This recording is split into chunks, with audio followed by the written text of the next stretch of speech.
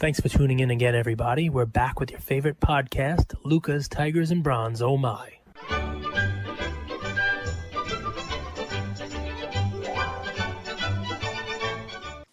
What's going on, Luca Nation? This is gonna be a fun episode. We have some really good questions on deck, and guys, I mean, you guys have spoken. This is our most popular episode dating back to when we first started. I think if you look at our stats, and Cage looks at them on a just about daily basis, hourly basis. Top listened to episodes. I mean, we've had Gary Vee on, we've had Patrick Bet-David on, Lefko, Nat Turner now. It's the Coffee with Cage episode. It's the Ask Cage episode. So, and I mean, that's incredible. That shows how much our Luca Nation values these episodes, how much they love this episode, how much they love you, Cage. So I'm excited. I'm excited to be rocking with these on a Saturday. People love the YouTube live. Some people ask questions right here on the live. We also have about 7 to 8 questions prepared, with a few more coming in. We're going to try to keep this to 30 minutes. If we really want to tax our production team, let's see how we make it like Instagram live at the same time as YouTube live, and we get live everywhere. But before you get into that craziness, because I don't know, I just say these things, don't know if they're easy. The reason why this is so successful, and I think we're doing a better job of it now, you're putting the questions up on the bottom and calling people out, it's because this is direct communication with Luca Nation. Like, it has nothing to do with me. It has to do with we're getting great questions. We're getting a finger on the pulse, really, of what's going on in the hobby, straight from the people who are collecting, straight from the people who have these questions. So, it's great to hear, from a guest. It's great to hear from, somebody with an interview, or just us talk about what we think about the hobby. But I think what makes this thing work is we're letting people get their say, ask their questions. And, I don't know if I'm right, if I'm wrong, I'll tell you what my opinion is, and try to answer your questions. But, I will tell you, not only is it the, most listened to stuff, but it's clearly my favorite episode of the week. I love getting questions from folks. I love people doing this. And guys, just a little, behind the scenes fun. I do what I can to stay away from social media for like the 12 hours before this. It's very hard for me because I want to answer DMs and I want to do that stuff. But we really do, or at least I try to pride myself on trying to answer these cold, not having advanced research on them. You should turn the heat on. Give you my, but just like, I really want to be able to, like, hey, all right, top of my head, and if it's something we want to look up, I'll look them up and give you a more detailed answer later. But, I try not to cheat. I try not to study. That way you're getting a real, off the cuff, what the thought is. So, thank you for all of your support. Thanks for all the questions. Thanks for all that fun stuff. This is easily my favorite episode of the week. Shoot. Another kind of behind the scenes. So yesterday, Cage did 3 episodes yesterday. So from Lucas Tigers Bronze podcast, guys, tomorrow, you're going to love tomorrow's episode. It's Mike Kafka. He's the quarterback coach from the Kansas City Chiefs. He works with Mahomes. He was drafted by my beloved Eagles and my beloved Andy Reid. So that's tomorrow's episode. You're going to want to listen to that one. It's super fun. And the feedback we've got from our production team was, this guy's a true collector. It's a true collector. He knows his Pokemon. By the way, why didn't you come to my rescue when I was asking about Genghis Khan? See this? This is candy my kids gave me. Gush. It's like a soda candy. So why didn't I come to your rescue about Genghis Khan? You should. That's apparently a Pokemon card. I have a good buddy here explain it. So you'll see. I did, and I said, hey, everybody says it differently, and how Ian pronounces it Kardashian. And everybody says it just so it's okay. Genghis Khan. He was not talking about like the Mongolian leader, the guy from Bill and Ted's Excellent Adventure. But here's the thing, man. You gotta roll with your stuff, right? And own that stuff. If you happen to say Barca, then we make a video of it, and you have a Pokemon Genghis Khan. And I hope Gavin and Preston are listening to this, and when they hear the episode, they're going to put a nice video clip with Genghis Khan on a Pokemon card running around and doing a whole deal for you. So it'll be fun, because all's fair in Love, War, and Lucas Tigers and Bronze. All right, fine, fair enough. Second item on the agenda. So it makes you, man. I love it. I love Genghis. I love the story of Genghis Khan. Might be a better way to word that. And Genghis Khan loved Twinkies. It's fascinating. Did you know that? Genghis Khan loves Twinkies? Tell me why. That's from the movie. It was Genghis Khan. He loves the sporting goods store. And he Second loves thing Twinkies. is, guys, cardboard relevant. I mean, Cage is 10 days in a row, and there's no stopping him. And most of these topics are kind of like what we would, have dialogue with you guys behind the scenes on the Instagram chats. We kind of want to put it more out in the open, share the learnings, because, in class when you didn't want to raise your hand and ask a question, there are no stupid questions. And more than likely, if you have a question, if you have a statement, if you're thinking about something in the hobby, more than likely others are too. And that's kind of the vision for Cardboard Relevant. So we love those. The feedback is amazing. So we're going to keep doing those. Lastly, the Come Up. It's a new show we're starting. And it's going to be like a 15, 20-minute episode where Cage and I, mostly Cage, interviews and meets people who, are us 7-8 months ago. Yep. Perfect. Have the talent, have the personality, but they're coming up. They're just starting. And we feel that a lot of people have helped us along the way, and we also want to extend that hand and help others. So that's the vision we'll be producing that show with. And you guys can help us with that too. If you happen to, stumble upon a content creator, whether it's a cool Instagram page, whether it's a breaker who doesn't have a huge following, but you enjoy watching them break, they're fun, they got a personality, or whether it's a podcast, whether it's an Instagram page, something content, hobby related, sport related, you name it. And you're like, wow, these guys should really have a bigger following. People should really be paying attention to these guys. I really like them. Message us, let us know. And maybe we'll reach out to them and see if they want to come on the Come Up. And maybe we'll get them a little bit more wider exposure. It's one of those things Andrew and I talked about. Nobody really gave us a leg up. It's one of the fun parts about what we're doing here. We basically just built this with you. It's me, Andrew, Gavin, Preston, our production team, Sam, who's joined us, Demo. We got the whole crew, and you, Luca Nation. So it's as organic as it comes. If you guys want us to shine a spotlight on somebody else who's coming up, that's what that show is about. So. Lastly, guys, we're always looking for partnerships, always looking for opportunities to add more value to you guys. But just keep in mind, we don't just bring on partners for partners' sake. We're growing. What we're here to do is bring you guys value, not just to, line our pockets with any partner that comes our way and wants to throw, a few $1,000 at us for an episode. Because as much as short term, that's fun. We also want to make sure that we preserve our brand and we're building for the long term. So keep that in mind, guys. If there's any partners that you think that would be interesting for us to bring on, let us know. But we're growing, and we want you to know that we have your best interest in mind as we are bringing on these partners. Cage. Oh, shoot. Man. I had a question. All right, fine. I'll start off with something as polarizing as it gets. This just came through a second ago. Oof. He's almost Teflon now. I mean, I have taken my shots at LeBron. I think anything that happens with LeBron that causes a momentary or temporary decrease in the value of his stuff is just a buying opportunity. He's one of those guys that, his legacy is set over time as, one of, what do you want to call him? One of the 3 best players of all time. If you're a Kobe fan, I don't want to upset Kobe people. One of the 3 best players in the last, 40 years.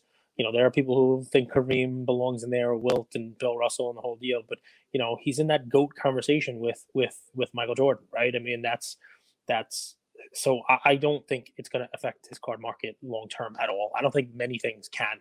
I expect that the Space Jam movie is going to be garbage, and that's not going to, really impact his card values. I expect that they're probably not going to win, this year. Really? Because I mean, you got to have some cohesion, right? I know they're returning champs, but I mean, he hasn't played in a long time. It's tough to come back and just, hit on all cylinders and go right into the playoffs and play at the top of your game. You got to get into that basketball shape. And I know LeBron's in great shape, and obviously if anybody could do it, it'll be him, but that's a tall order. But I don't even think, an early playoff exit is going to matter. Anything that happens now that, decreases the price a little bit, I think becomes a buying opportunity for LeBron's cards. He's about as safe as you can get. I'm gonna save my opinion. Drake's PCS, do auction houses have the buyer's or seller's best interest in mind?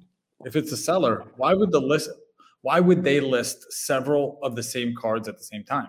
And how can you protect against this, Cage? It's a great question. It really does depend on the auction house, right? So does the auction have the buyer or seller's best interest in mind? I would say that the auction house has the seller's best interest in mind, but tied with their own interests as well. And remember, these auction houses, they're not pro bono. They're not doing this for free. They're taking a percentage on this. And obviously there has to be a balance, right? They have to take care of buyers. They have to bring in a good, a good product, and they have to build a platform that's not going to crash for their buyers, right? They have to, the tech has to be there. They have to provide, safeguards this way. There's no messing around with shield bidding, manipulation on it, and stuff like that. So obviously they are protecting the buyer. The question though is it's a great one, right?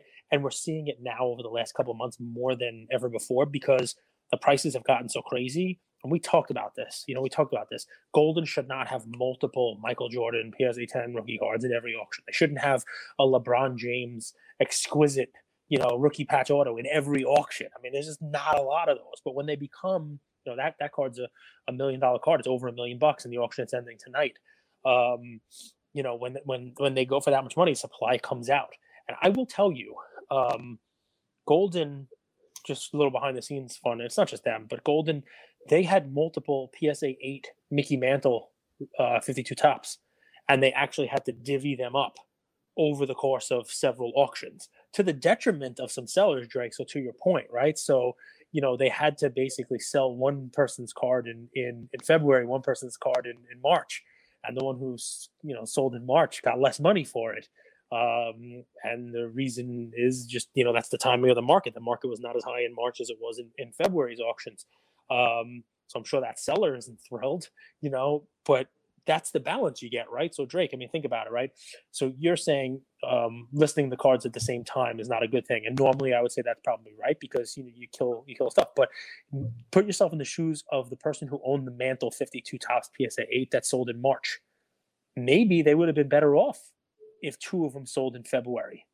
They might have actually, even though they would have been competing against each other, the market was significantly higher at that time. So I think it all kind of balances itself out. The auction houses are in a spot that they've never been in before just because there's so much activity, right? And there's so much craziness in prices, so many, supply, demand, you name it. But I will tell you, because I speak to several of the auction houses, they do try to take care of their sellers. They do try to, offer, by the way, a little inside baseball here. If you have a good enough card, that 20% buyer's premium that the auction house gets, you do not have to get all of that. That's something you can negotiate. And they will take care of you, obviously, if you're bringing what you'd call like a premier item to an auction. So, they have to take care of both sides. But I hope that answers the question. Kellen Roberts asks, I'm going to a card show tomorrow. Any suggestions for some stuff to be on the lookout in preparation for NBA playoffs? Little Kellen Keep Dizzle. So let's see. Good memory, Cage. So for the NBA playoffs for our card show tomorrow, so you're looking for raw cards. And what I would say is take a look at the standings and look which teams have a shot at playoffs who have a rookie in them. In basketball, obviously, this year, right? Somebody who, might fly under the radar, somebody who might show up, right? If you're a Boston believer, maybe you can pick up a stack of Prism Peyton Pritchard rookie cards. You know what I mean? If that's your guy, maybe he has a game where he just, maybe valuing for $1 or $2 in a stack. Maybe somebody cracks a Prism, or you're walking around the show and that's your guy. I'm just giving you, one example, right? And maybe he has some minutes because somebody gets hurt, or they're ahead of one game and he shows up and has a 20-point game in the playoffs. Well, that night, you're going to be able to sell those cards for $10 and you paid $1 for them. That's just one example. That's like real buy low. That's a card show raw. You could walk around and for very little money, gamble if that's your team, if that's your guy. Not everybody can go around and buy LaMelo cards, just in case they make the playoffs. But there's a ton of other, rookies in this year's, Prism class that people are not buying right now. It's one of those weird things. If you look on eBay, the Prism rookies for basketball, people are breaking them, and you have like huge, it's bigger than any year that I remember, huge disparity between those top line rookies, that LaMelo, Halliburton, Edwards, even Wiseman, before he got hurt. And then it's basically everybody else. basically everybody else. I mean, you know, if you're a believer in the Knicks and you think that Emmanuel quickly shows up in the playoffs, you can get his stuff pretty cheap. If you think Obi Toppin, you know, plays a role in the playoffs, you can get his stuff pretty cheap. So that's what I'd be looking for, a playoff team, you know, who has a rookie and that you can walk around that show, take a look at the cards. I guess the other thing, I mean, you know, this is not just NBA playoffs. This is just for everything. The one thing you can do at a show that you can't do anywhere else is, you know, you got somebody who broke wax and they have the cards there. Pick them up, take a look at them. You know, put them in your hands, look at the corners, look at the centering, right? And that's a huge advantage to in-person shows, right? You're able to, you know, you're able to do what you can't do on eBay. You know, nobody's got the camera at an angle so that you can't see that's a little off-centered. You know, you don't have like blurry pictures or, you know, a colored background that matches the border of the card. Pick up the card, you hold the card, and you're able to pick the one that you think is the best. Go ahead. So would you be looking at, you know, like $50 to $100 cards that are ungraded that you can pick up and then send to PSA when PSA reopens? Would you be looking at veterans? Would you know Kawhi, Anthony Davis, any interest there? Like, let's go a little deeper because I think this will help a lot of people. There's so many different ways to kind of skin to take this, right? So yeah, for sure, you could get some really, really, really nice recently broken Prism cards, whether that's rookies like LaMelo, Edwards, Halliburton, or you could get, you know, veterans from this year, so you could get raw. But are you also looking at guys that, you know, kind of have been out of sight, out of mind, like Kawhi, for example, right? You could probably gave Kawhi as a pick, right? But not to buy and then grade him, right? So this is NBA playoff stuff, right? So yeah, I mean, anybody you think has a shot, you know, playoff wise, who is forgotten, you know, and you could definitely do that, right? I mean, and I got to tell you, I wouldn't be going to the show looking for guys from NBA playoffs right now, Kellen, because I think that's what everybody's doing. You know what I'd be going to the show for? I'd be going to the show, finding a guy who's got the messy table, doesn't have a lot of people buy it, but happens to have like a Klay Thompson card.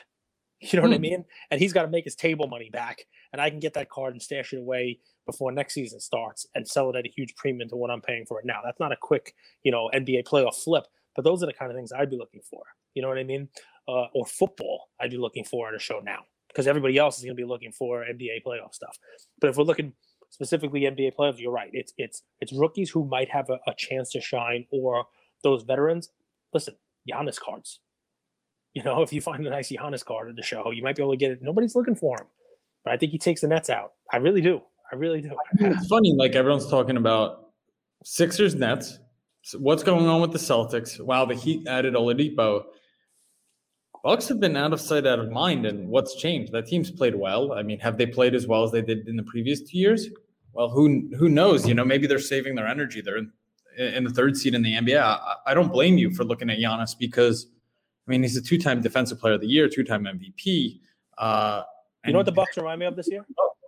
They remind me of every single time I brought up the Lakers to you last year, and you're like, they're running at 70% efficiency so that they can turn it on in the playoffs, and they're just eliminate Bucks. That's what I think with the Bucks. I think the Bucks are like exactly what the Lakers are doing last year because they know they're that good. You know, like they know they're going to be there at the end, so they don't have to win every game. They don't have to go all out in every single game because they know they're going to be there. We've talked about this a little bit with Conrad on Scouts, and I'm a kind of a fan of Coach Bud. But have you watched the Bucks play offense? And have you watched the Warriors play offense? Yes. Okay, the Warriors are the pinnacle of how you run an offense. Yeah, it's a team offense. Just do dribble handoffs. They have no plays. They have no creativity. It's just dribble handoffs and Giannis drives. And in the playoffs, that's really easy to stop. That's my only concern with the Bucks. Yeah, well, listen, the Nets are still going to put up their 120, even if they have two of the three guys. And I'm curious if the Bucks, it's going to depend on the Bucks offense. It's that simple. If they could put up 120, 115, yeah, I think they can make it out. If they get into their breaking shots, dribble handoffs, Giannis trying to put up threes, it's going to be tough. So I just think that the Bucks win a championship when Giannis says, you know, I'm flipping that switch. I'm Lincoln Hawk. I'm turning the hat around and I turn into the truck. I turn into this machine. I turn into this truck behind me. Boom. When he decides no one's going to stop me, when he says this is the year I'm going to do it, I'm going to run over people, like that's the year they win a championship. And I know it's easier said than done, but come on, who is it who's stopping him in the East right now? Well, yeah, he's got, you know, how basically talk about 5 tool players. Mm-hmm. We also need to talk about 5-tool offensive players in the NBA, right? So like Kyrie could go left, he could go right, he could finish at the rim, he could stop midway through the lane and do a fadeaway, he could beat you and shoot a three. Yep. Kyrie's a 5-tool offensive player. Curry's a 5-tool offensive player. Dame is a 5. Giannis is he's maybe got 1 or 2 tools. You know what I'm saying? He's easy to stop when it comes to the playoffs. So it sounds all well and good. Like, hey, I'm going to put on the Superman and I'm going to do my thing. But I said you just dump it to him inside. He doesn't have to have the handle. He doesn't have to go left. He doesn't have to go right. You switch it up and you go almost old school basketball, and you give it to him on the block. You give it to him on pick and roll every single time. Every single time. I pick and roll every single time. Let him double team him and let him get fouled. Like, make it ugly.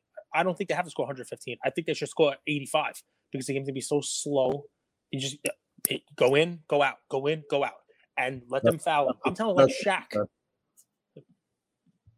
What does that say? All right, it was an old question. Will Jeter, A-Rod, SP foil increase as modern baseball will see its start of season dip? So I'll throw one out there, right? I can't see Jeter foil increase because it's absurd what has happened with those. And I'm not surprised, right? Because that is like a modern iconic card, right? So if people are paying that kind of money for Jordan rookie, let's say, Jeter is that 90s guy, right? Jeter is the guy from the 90s. Yankees, championships, all that craziness. And you have the benefit of, even though he had multiple rookie cards in 93, that is the card.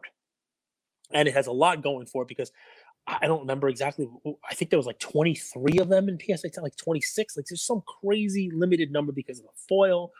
That's one of the cards I talk about. I've owned several of them and tried to like crack and cross when I first got back into this. I wish I would have just kept them all in my BGS 9s and SGC 98 holders because they'd all be worth so much now. Instead, I got a whole bunch of trimmed baloney that was in old holders, right? So, so it's a load of fun, right? So that card's already full. I mean, that's like $500,000, $600,000 card in the last couple. That's six. Yeah, the Jeter card, the Jeter PSA 10.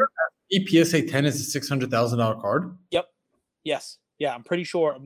Take a look because you can look at it. I'm pretty sure PWCC had one sell on their marketplace for like $600,000, and I think one sold recently in maybe the last Golden auction or one of the last auctions. It's over $500,000. So it's done the Jordan in February thing. Now we're really not going to talk about this. We're really not going to talk about how Andrew gave this play before the run up. The Jeter SP, you did. The 10 has gone up. So I don't know. The 9 is definitely up too. 9's like $20,000, $30,000 now, definitely. And maybe that's got room but there's a lot of 9s, a lot of 8s, there's a lot of BGSs, a lot of BGS 9.5s, there's just not a lot of 10s. The A-Rod, it really does depend on where you sit with A-Rod. I think that card now, it's always been like the redheaded stepchild, the younger sibling to that Jeter card. It also has a really low pop in PSA 10. It's not as low as Jeter. I think it might be twice as many as Jeter. Like Jeter's in the 20s. I think the A-Rod might be 50s, 60s. It's definitely under 100. It's kind of like the same pop as like a Jerry Rice, 86 Fleer. Like, it's that type of card, right? Where there's plenty of them, but just not a lot of them in PSA 10. Cage, a PSA 9 is $20K. And I gave 20 more. 9, it was like a few $1,000. The BGS 9s you can still get 8.5s. You can still get for a couple $1,000, but it's definitely gone up 5-6x since you gave that play. But it's more than 20 that now. I think there's one in the Golden auction tonight. But take a look at. I'm 99.9% sure that the last 2 Jeter 10s have sold for $500,000 plus. I'm pretty sure 6, maybe like 690, like some crazy number on the PWCC marketplace that the Jeter sold for. So that's not really going to increase much from there. The A-Rod, though, he's not held in the same regard as Jeter, right? So, and that's part of the problem. And I think it's wrong, right? So he had great numbers. He played great baseball. He won a championship. He won MVPs. He did not win all of the championships that Jeter did. He kind of came and joined the Yankees, and won with them. They would not have won that year if not for him. Like, he didn't really have great playoff success, but that year he basically, he carried them that year. But the difference with A-Rod is all the off field stuff. All the off the field, the steroid implications, all that garbage, all the crap that was there. That does hurt people's legacies. Although I think with time that's changing. You see Clemens and McGuire, their cards are starting to really go up also. And I think it's funny because, like, if I had all the money in the world, if I got any rich people listening to this, there's one on eBay right now. I think the Slavic collection, big collector. I think it's 60,000, maybe 60,000 all best offer. I wouldn't pay 60 for it right now, but even at 60, I think you may look back on this episode in a year when that card is six figures, does like what a Rice and a Montana and those guys did, like a quick, triple or quadruple. And you're like, wow, that card was sitting on eBay for the longest time, because you might not see another one after that one sells. You might not see another one for months. And when those things do get gobbled up, they stay in those collections. But I haven't released today's Cardboard Relevant, but it's perfect because here's the deal. Those cards are a perfect example of don't chase in lower condition, right? So yes, they're worth more than a few $1,000s in PSA 9, clearly now. But those cards, the reason why they have that huge parabolic run up on 10 is because the 10 pop is so low. They're foil. They're impossible to get 10s on because they chip. The foil on them chips. They're 30-year-old cards now.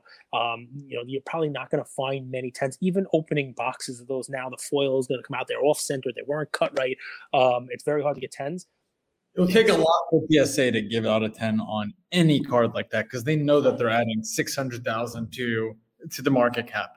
But it happens. I mean, we have one of our listeners, Nick Herrera, sent in a Nolan Ryan 68 Topps recently, and he got back a 9 from PSA. And that card is a huge card, almost, between $50,000 and $100,000 and a 9, something like that. And he was thrilled to get that back. Congrats, Nick. Great card. I want it. I think that might be going to Golden at some point soon. But, they are doing it if the card warrants it. But yeah, so I guess the point on that one is don't go rushing out to buy an A-Rod in like PSA 7, or a Jeter in PSA 7, just because there's a lot of those. Yo, I made it to a live. What's up? What's up, Anthony? How you doing? You should now follow it up with a question besides what's up, and we'll answer it for you. But, I got a question for you, brother. This is a good one. It's a really good one. So we just had Nat Turner on from PSA, and Sports Card Vault asks, do you think PSA, Nat Turner, will ever open a submission center in China now that digital tech is used? Could anything make the hobby explode more than the Asian market? Kind of a two-parter. So, I mean, the Asian market is sort of already in it, right? I would imagine that a lot of the high-end cards that we chase and we see in auctions, PMGs, the 90s Jordan inserts, the high-end stuff, the LeBron exquisite stuff, the Kobe, on card, flawless autos and whatnot. I would imagine that a bunch of those are already in Asia anyway. What I mean? Or in Asian collections through, some U.S. marketing or keeping them in a vault or whatever it may be. That said, obviously, anything that makes it easier for that money to come into the market, it's clearly a good thing. Do I think they open a submission center in China? Sure. I don't know why they wouldn't. It's the world's, largest population. And I know that they collect. I know they collect cards. And it definitely is a great idea. If I were them, I'd be doing it. The digital tech stuff, now that digital tech is being used, I do have a comment on that. And, it just shows you, how things get better, right? And I'm not in PSA, I'm not in their boardroom, but, there are grading companies kind of coming out, right? New grading companies. There was a new one that came out like last month, right? And then 3 months ago, hybrid grading came out, and they were all, we're using computers, we're using digital tech, we're using, we're using scanners, we're doing that stuff. Mm-hmm. And to think that wasn't something that PSA took into consideration with with their acquisition, it would be naive, and that's Absolutely. A good thing. That's a good thing because what it shows you is that's literally what competition does. Exactly, right? So it's one of those things where, like, obviously hybrid was onto something, and the old dinosaur has to change or they will be passed over. It's why you see every car manufacturer now making and pushing electric vehicles, right? Because a Tesla comes out and says, we don't have to do this the way you've been doing it as dinosaurs for as long as you have. And now everybody's copying them. Everybody's using. They win market share. So, like, we've got the privilege to speak with Tyler, the CEO of Hybrid. First, we had him on twice on our show, and he, if anything, and what's cool is he listens to our show. We found out, which is incredible. So if you're listening, Tyler, let's say everything today ended with hybrid, you've already shaken up the hobby for the better, which is kind of cool, right? Like this guy, he came in, we always think of the USA in two coasts. Well, this guy set up shop in Tennessee. He's doing things his way. He's a competitor. He's a winner. And he shook up the hobby with computer grading or computer vision technology, kind of getting you to first base. So it's really fascinating. Really quick on this. PSA already has a submission center in Japan. Nice. So something to keep in mind. Japan and China are two different places, right? Yeah, I do understand that. And Genghis Khan is not from either one of them. He's from Mongolia. Okay, good. And his true benefit, why he was able to capture so much land, is they were the first ones to ride horses. Right. So across that steppe, it was called like the steppe, that little kind of in between Europe and Asia, there's kind of nothing there. And well, you know what's there? The shitty wall. The shitty wall is there. The Mongolians, they couldn't get past the shitty wall. We're talking about two different topics. Do you ever watch South Park? Ever? I do. I like history. I like that. I was trying to educate her. Anthony took your advice and he asked the question. Anthony, we love it. I've decided to try and complete a Prism rainbow of Jalen Hurts. How do you suggest I go about attacking that list and checking them off the list? Preferably something bankroll friendly. Funny, Conrad actually did. I was going to say that. Yeah, just going to say that. That's awesome. Yeah, go ahead. So point them to that. So you guys, you have Conrad, Lucanation Conrad. He did a Thanos video. It was awesome. Where he's like, I got the last stone. I got one more to go. And it's funny because the point behind that video is exactly what I'd say to you. Bankroll friendly means maybe try to get the rainbow without those like one-on-ones, especially with Prism now, because what are there, 11 one-on-ones? What do you got in there? Like mosaic, gold, black gold, vinyl, bronze testicle, whatever the heck, different version of Prisms there are out there now that are one-on-ones. Maybe stop at like, the blue. Even the ices, right? What do you got? Purple ice, blue ice, neon ice, orange and purple polka dot ice. There's pulsars. Rainbow now bankrupt anybody. So maybe you just do the ones that are, numbered without pulsars and discos and Priscos and hollows and whatever it is. Maybe do like a rainbow of like, a silver, a red, a blue, kind of stop there. Maybe an orange. We try to keep this to 30 minutes. We can't, guys. You guys asked us so many questions. We love it. Keep it going. We got to keep going. So this is kind of a similar question, two different people asking. So I'm going to read both, and maybe you could kind of intertwine the answers here. Okay. So Mike Stapleton from our live asked, are we still in the first or second inning? Which kind of goes hand in hand with social card work and asking, can we even call it the hobby anymore? I think what he is implying is like, now people are building real businesses on it. Is that even a hobby? So yes. Take it away, but they're kind of similar and intertwined. Okay. So I'm going to take that question. I love it because everybody asks and it is a great dovetail into the hobby because I'm going to take it a different way. So there are different sections of our hobby / investment world. I mean, if you want to call it that, right? For businesses, we are still in that second inning, I would say. And what I mean by that is like your content creation, your AI companies, the things that are going to be improved upon, the rallies, the collectibles, the fractional share guys, the star stocks, the NFT stuff that's going to come out there if you lump that into a quote hobby, right? I think that's all in the second inning, right? Because I think that you have so much to go there. Those companies are all in beta, basically. Those companies are all, months to a year old. And, there's going to be consolidation in there, and that'll be the third or fourth inning. And there's going to be a lot of stuff that goes on there that changes how we go. As far as pricing of the hobby goes, I think we're beyond that second inning. I don't think it's fair to, to say that we're still so early on. I think we're further along than that. I think the pricing, of most cards got a little ahead of itself. And, if I'm being honest, I think we're probably higher priced than I thought we would be at this point. I think I assumed we would get here, but it would be a slower 18-month, 24-month climb rather than just a quick, 2-month climb and now a 2-month, receding from those highs already. It's we're not. waiting now. It was supposed to be a 9 game. It ended up 7 innings. We're waiting for the doubleheader to start up again. But I mean, the truth, can you call it a hobby? 100%, because there are people in this who just do it for fun, and it is a hobby, but it is also a business. And what my thought is that even though we might be in the 7th or 6th or 5th inning on pricing, or even the 8th, I think what's going to happen is the game's going to change. It's not going to be the game you remember, because I think those companies that are only in the 2nd inning, the businesses that are coming in now, are going to change how we all collect. Maybe it's buying shares of sets, buying shares of that Pokemon set through, a fractional share thing, or, never actually holding the cards, using a vault type service, or what StarStock is doing, allowing you to A, B, you name it. I think the grading companies are going to get better, as more grading, companies come in, as the volume is there. And, and really the whole answer. So I think we could have like an extended inning game is the point, but the whole answer really depends on, like everything else, that next level of demand that comes in, right? So I saw a sign today. My brother actually said it to me, that Target used to be, hey, you can only buy stuff, Pokemon sports cards, 8 a.m. or 9 a.m. on Friday morning, and we're going to limit you to like 3 items or something like that.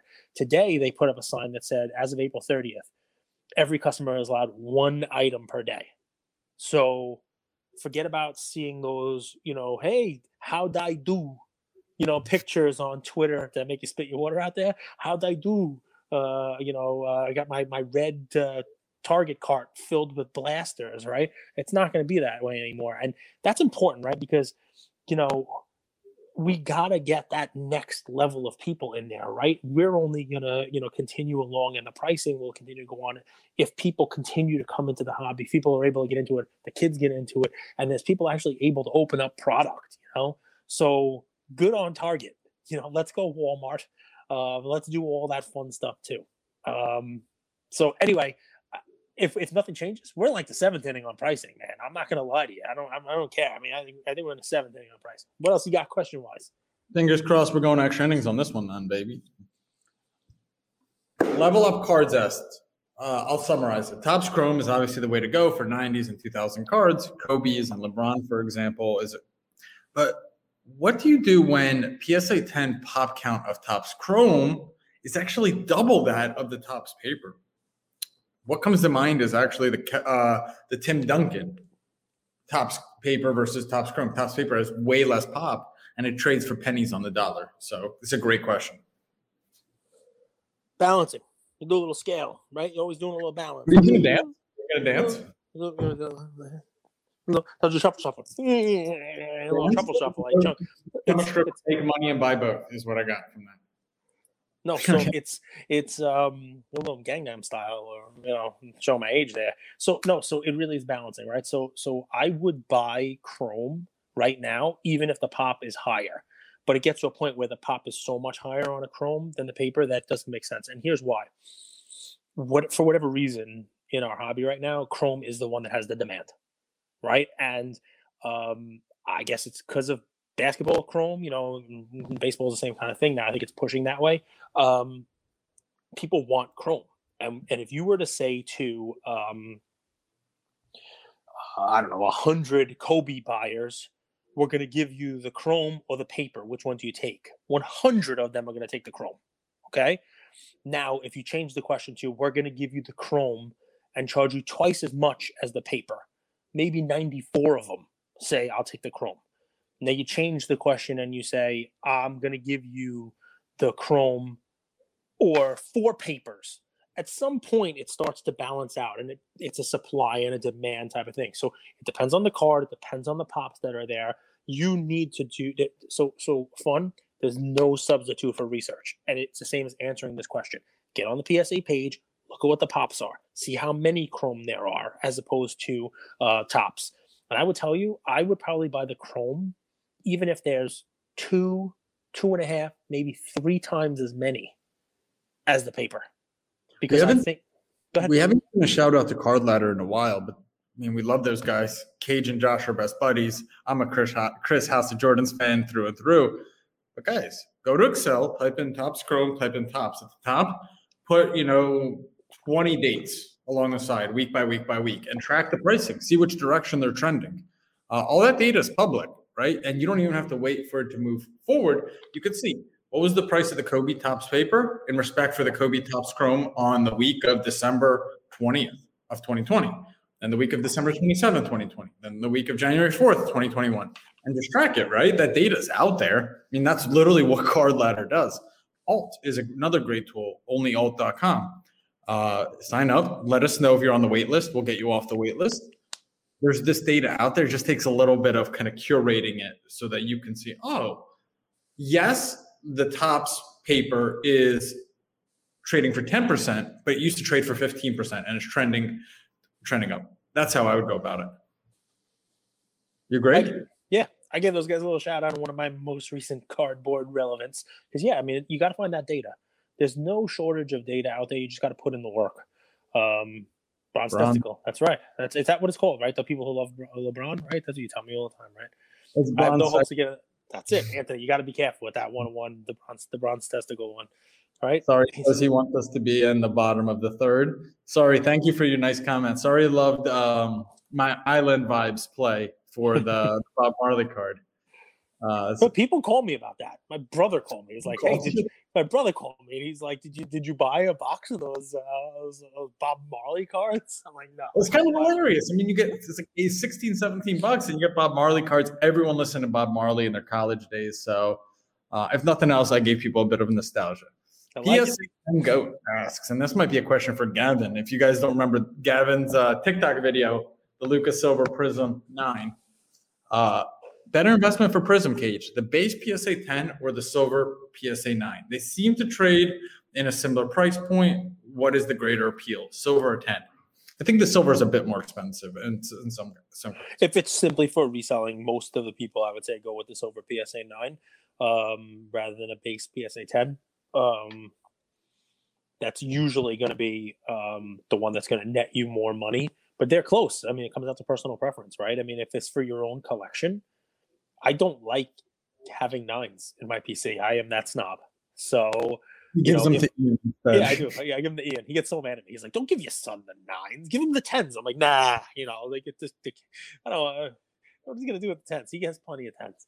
But for me, he does he? He gets plenty of 10s. He has plenty of 10s. So yeah, he is. There he is. But so just for me, I mean, if I had a 9, I would probably sell a silver 9 and color up to whatever I need to get the 10. You know what I mean? So that's just me. So, but price wise, usually that silver 9. Yeah. Wow. So he's, I love that Yam is holding a tennis card. Yam was holding that tennis card early, and then everyone. Yam is the true influencer. Is that that's Fed? That's Fed. So Yam is watching us while he scratches Tomy cards right now. I say it all the time. It's a Yam joke, guys. It's because that's the Tomy scratch Pokemon. So I'll give Yam a little bit of credit here, and if you guys don't follow him, give him a follow.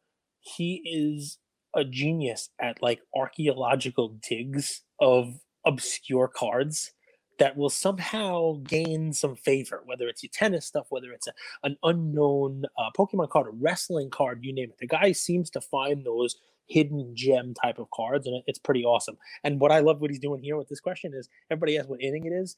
Maybe we should change it to bowling. I like it. 10 frames, right? Before we start up a new game and roll again. So that's you're right? And that was kind of the point I was trying to make. We might be in the 7th inning of the game. But I think with all of the money, all of the people, all of the businesses, all the content creators, all of the stuff that's going on in the hobby, it may be a doubleheader, man. To use another one of those, phrases. I mean, the game just may be one of those, never-ending games that just keeps getting played over and over again, right? Because it's changing. But you don't want to blow out your pitcher's arm in the first game. Oh, my God. Your chips. Bullpen has like 50 guys in it now, but I mean, think about it. Just take it a different way, right? If you include some of the stuff that's going on in the hobby, as far as like between content for the hobby and investments for the hobby, think if you and I went back to 6 months ago when we started, were we talking about Top Shot? Were we on Clubhouse, like for the hobby? I mean, like just, all these fractional companies, hybrid grading kind of just coming out 3 months ago. I mean, think of all the things that have just happened in the last quarter. Right? So what's the next quarter bring? So many things that we're not talking about now because they haven't even happened. And when stuff like that is going on in the hobby, you got people coming in, business coming in, that kind of money coming in, institutional investment coming in. The game will be extended. And as long as you have people coming in with demand, the pricing should be fine. What does CG? Go ahead. God, I like Anthony Martirano. That's nice. He's in the live and asking questions. Fire away, Anthony. What does CGC have to do other than continue crushing turnarounds to start commanding better prices? Not cash PSA, but close the gap. Okay, so other than me, maybe a couple of other people out there, being a jerk in the hobby doesn't seem to really carry much favor for people. But hopefully people realize I'm doing it because, I'm a lovable teddy bear. I try to do it. So the first thing I would do if I were SGC is I would own my stuff. I realize that I am a distant second, third, fourth, fifth in the grading world, right? And I would stop with the social media. SGC, I hope you're listening. Message me. I'll give you some ideas. Because whatever CGC, SGC. So whatever we know. So whatever fraternity house you have running your social media, you should probably take their thumbs off of their flip phone, and stop with the whole backlogs are for losers. Come on now, what does that do? It makes you kind of like a joke to people who realize what's actually going on in the hobby. So that's first and foremost what I would change. Beyond that, you got to focus on what you're good at. You know what I mean? And what's the old song, right? It's like accentuate the positives, I think they say, right? So their slabs, they look cool. That black border on those slabs, right? I think, for the right kind of cards and whatnot, they look really cool. And they should really play that stuff up.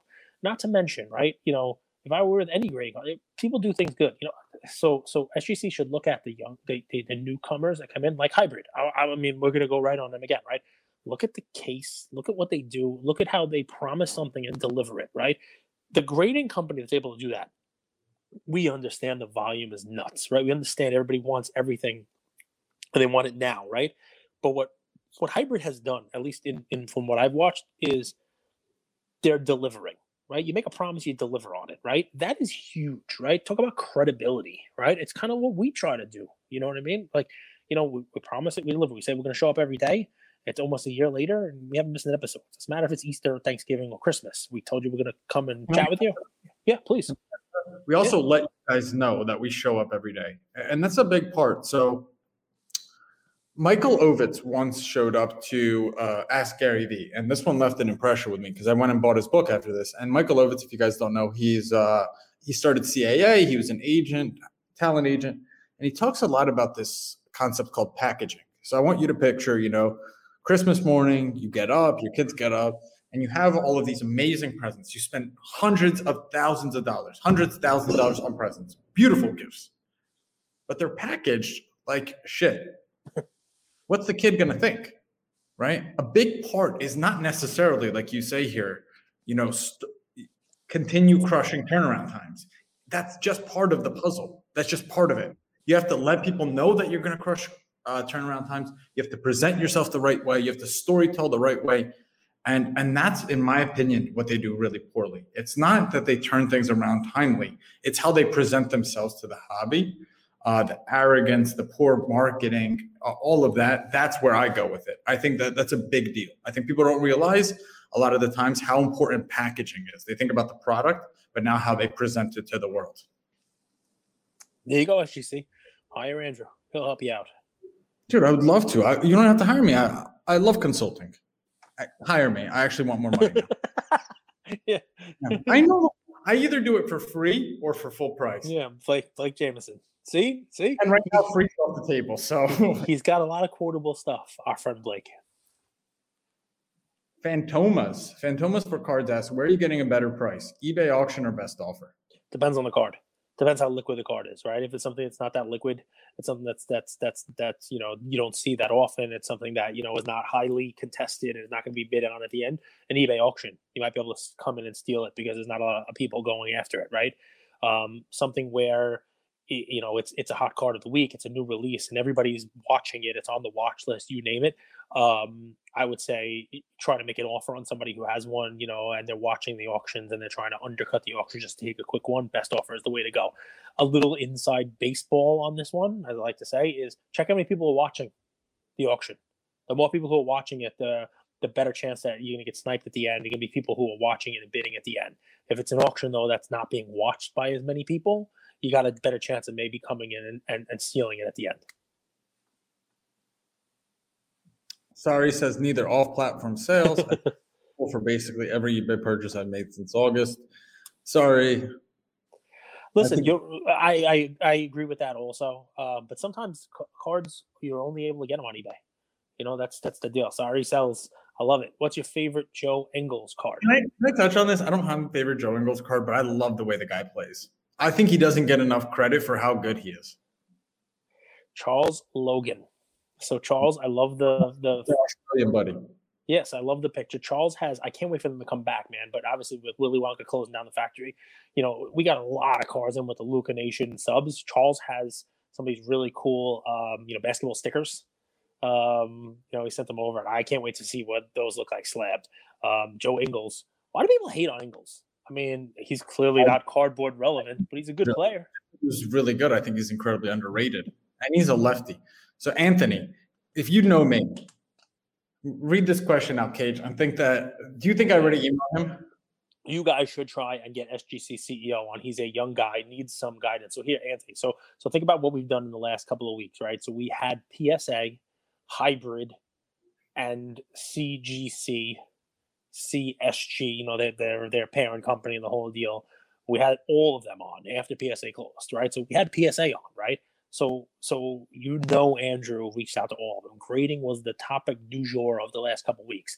So, if they wanted to come on, they had an opportunity to come on. Some people do not want to step in the cage. That's just the way it works, Anthony. I'm sorry. It's not for lack of trying. Yeah, Max, I totally agree. The Ovitz book is a banger, fascinating life and learnings. Guys, if for context, I don't know if you guys out there watched Entourage. It was one of my favorite shows. He's the Ari Gold. Michael Ovitz is the Ari Gold of the actual real world. Ari Gold, just a made-up character. But so, I mean, a lot of people would also say that Rahm Emanuel's brother was the Ari Gold and not Michael Ovitz. But it's okay. I mean, Genghis Khan, Kankashan, Barca, Barca, they're all the same thing. It is what it is. So the was based on Rahm Emanuel, sure, but to give you guys Rahm's brother, Ari Gold would be like an Ovitz. So let me ask you, because it's a good topic. We'll ask Coffee Kombucha with Andrew. If you were a character, and I'm going to say you're Johnny Drama, but you're going to be mad at me. If you were a character in Entourage, who would you be?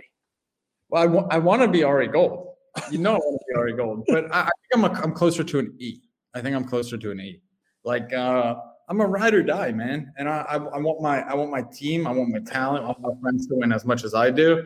I like to be in the spotlight. Sloan and I are going steady. Life is nice. Good. I'm Turtle. I'm Turtle every single day. I'll drive the car. With him? He used to play Jerry Ferrara. Yeah, he's awesome. Love him. But yeah, I would take Johnny Drama. I do Johnny Drama. Victory! I'll do it. No problem. Let's go. Who's next? Yam. Even Yam. Don't pretend like you know how to read. Maybe it was your wording. Sure. I agree. It was my email. It's not. Yeah. Anthony, I love it. And you know what? Copy and paste that and put it in your next email. You should write that to anybody. Turtle does bat way above his average, Kate. All right, last one. Are you buying UFC when it releases? Blowout has it pre-order at $1,000 a box.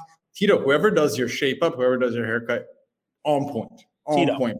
This is going to be my new favorite question because I'm going to record tomorrow's Cardboard Relevance on this exact topic. Right? So you ready for this? Don't blame Panini. I just learned this. This week, right? So the cost from Panini on UFC Prism, and this is going to apply to football Prism, basketball Prism, but I know specifically for UFC Prism, is less than $250 a box. It may even be less than $200 a box. All right? So it is not Panini's fault. And most likely it is not your LCS's fault that you're going to have to pay $1,000 a box. It is the distributor.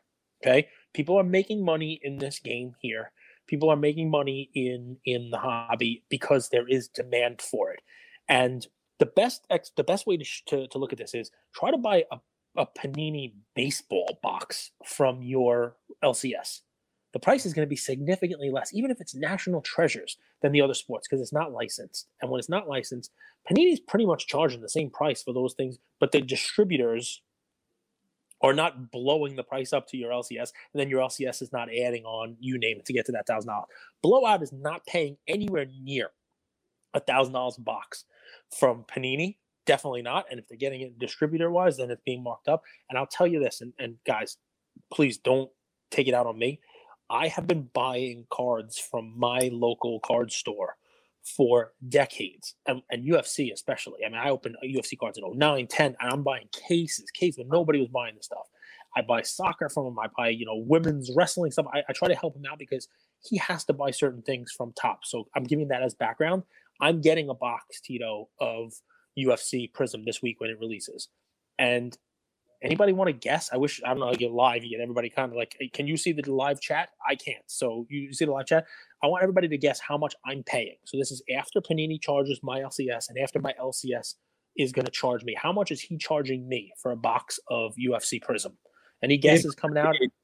$888. $888. What else? So that'd be great, like, because it's an octagon. So it's a nice 8. I like the number. Anybody else guessing?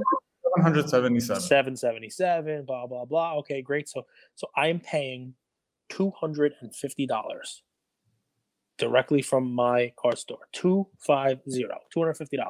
But that's because of the relationship you have with him, how you always show up when he needs to clear out inventory. You have cash, so it's a relationship. He's not losing money on it. He's still making money. So what that means is that's the one box he got allotted from Panini. Seriously. So that's his direct to store box. So what's different there is the middleman is cut out. If he were getting it from the distributor would be charging him $700, $800, and he'd be marking it up. The distributor charged him $600. So that is what's broken right now in what we're doing. And I don't even want to blame the distributor, right? Because it's part of the cycle, right? Like, they need to make their money and they're going to price it at whatever the market will bear, right? And maybe if UFC Prism comes out, people don't buy it at $1,000, it'll come down and that'll reset the price. But trust me, the same thing happens with football, the same thing happens with basketball.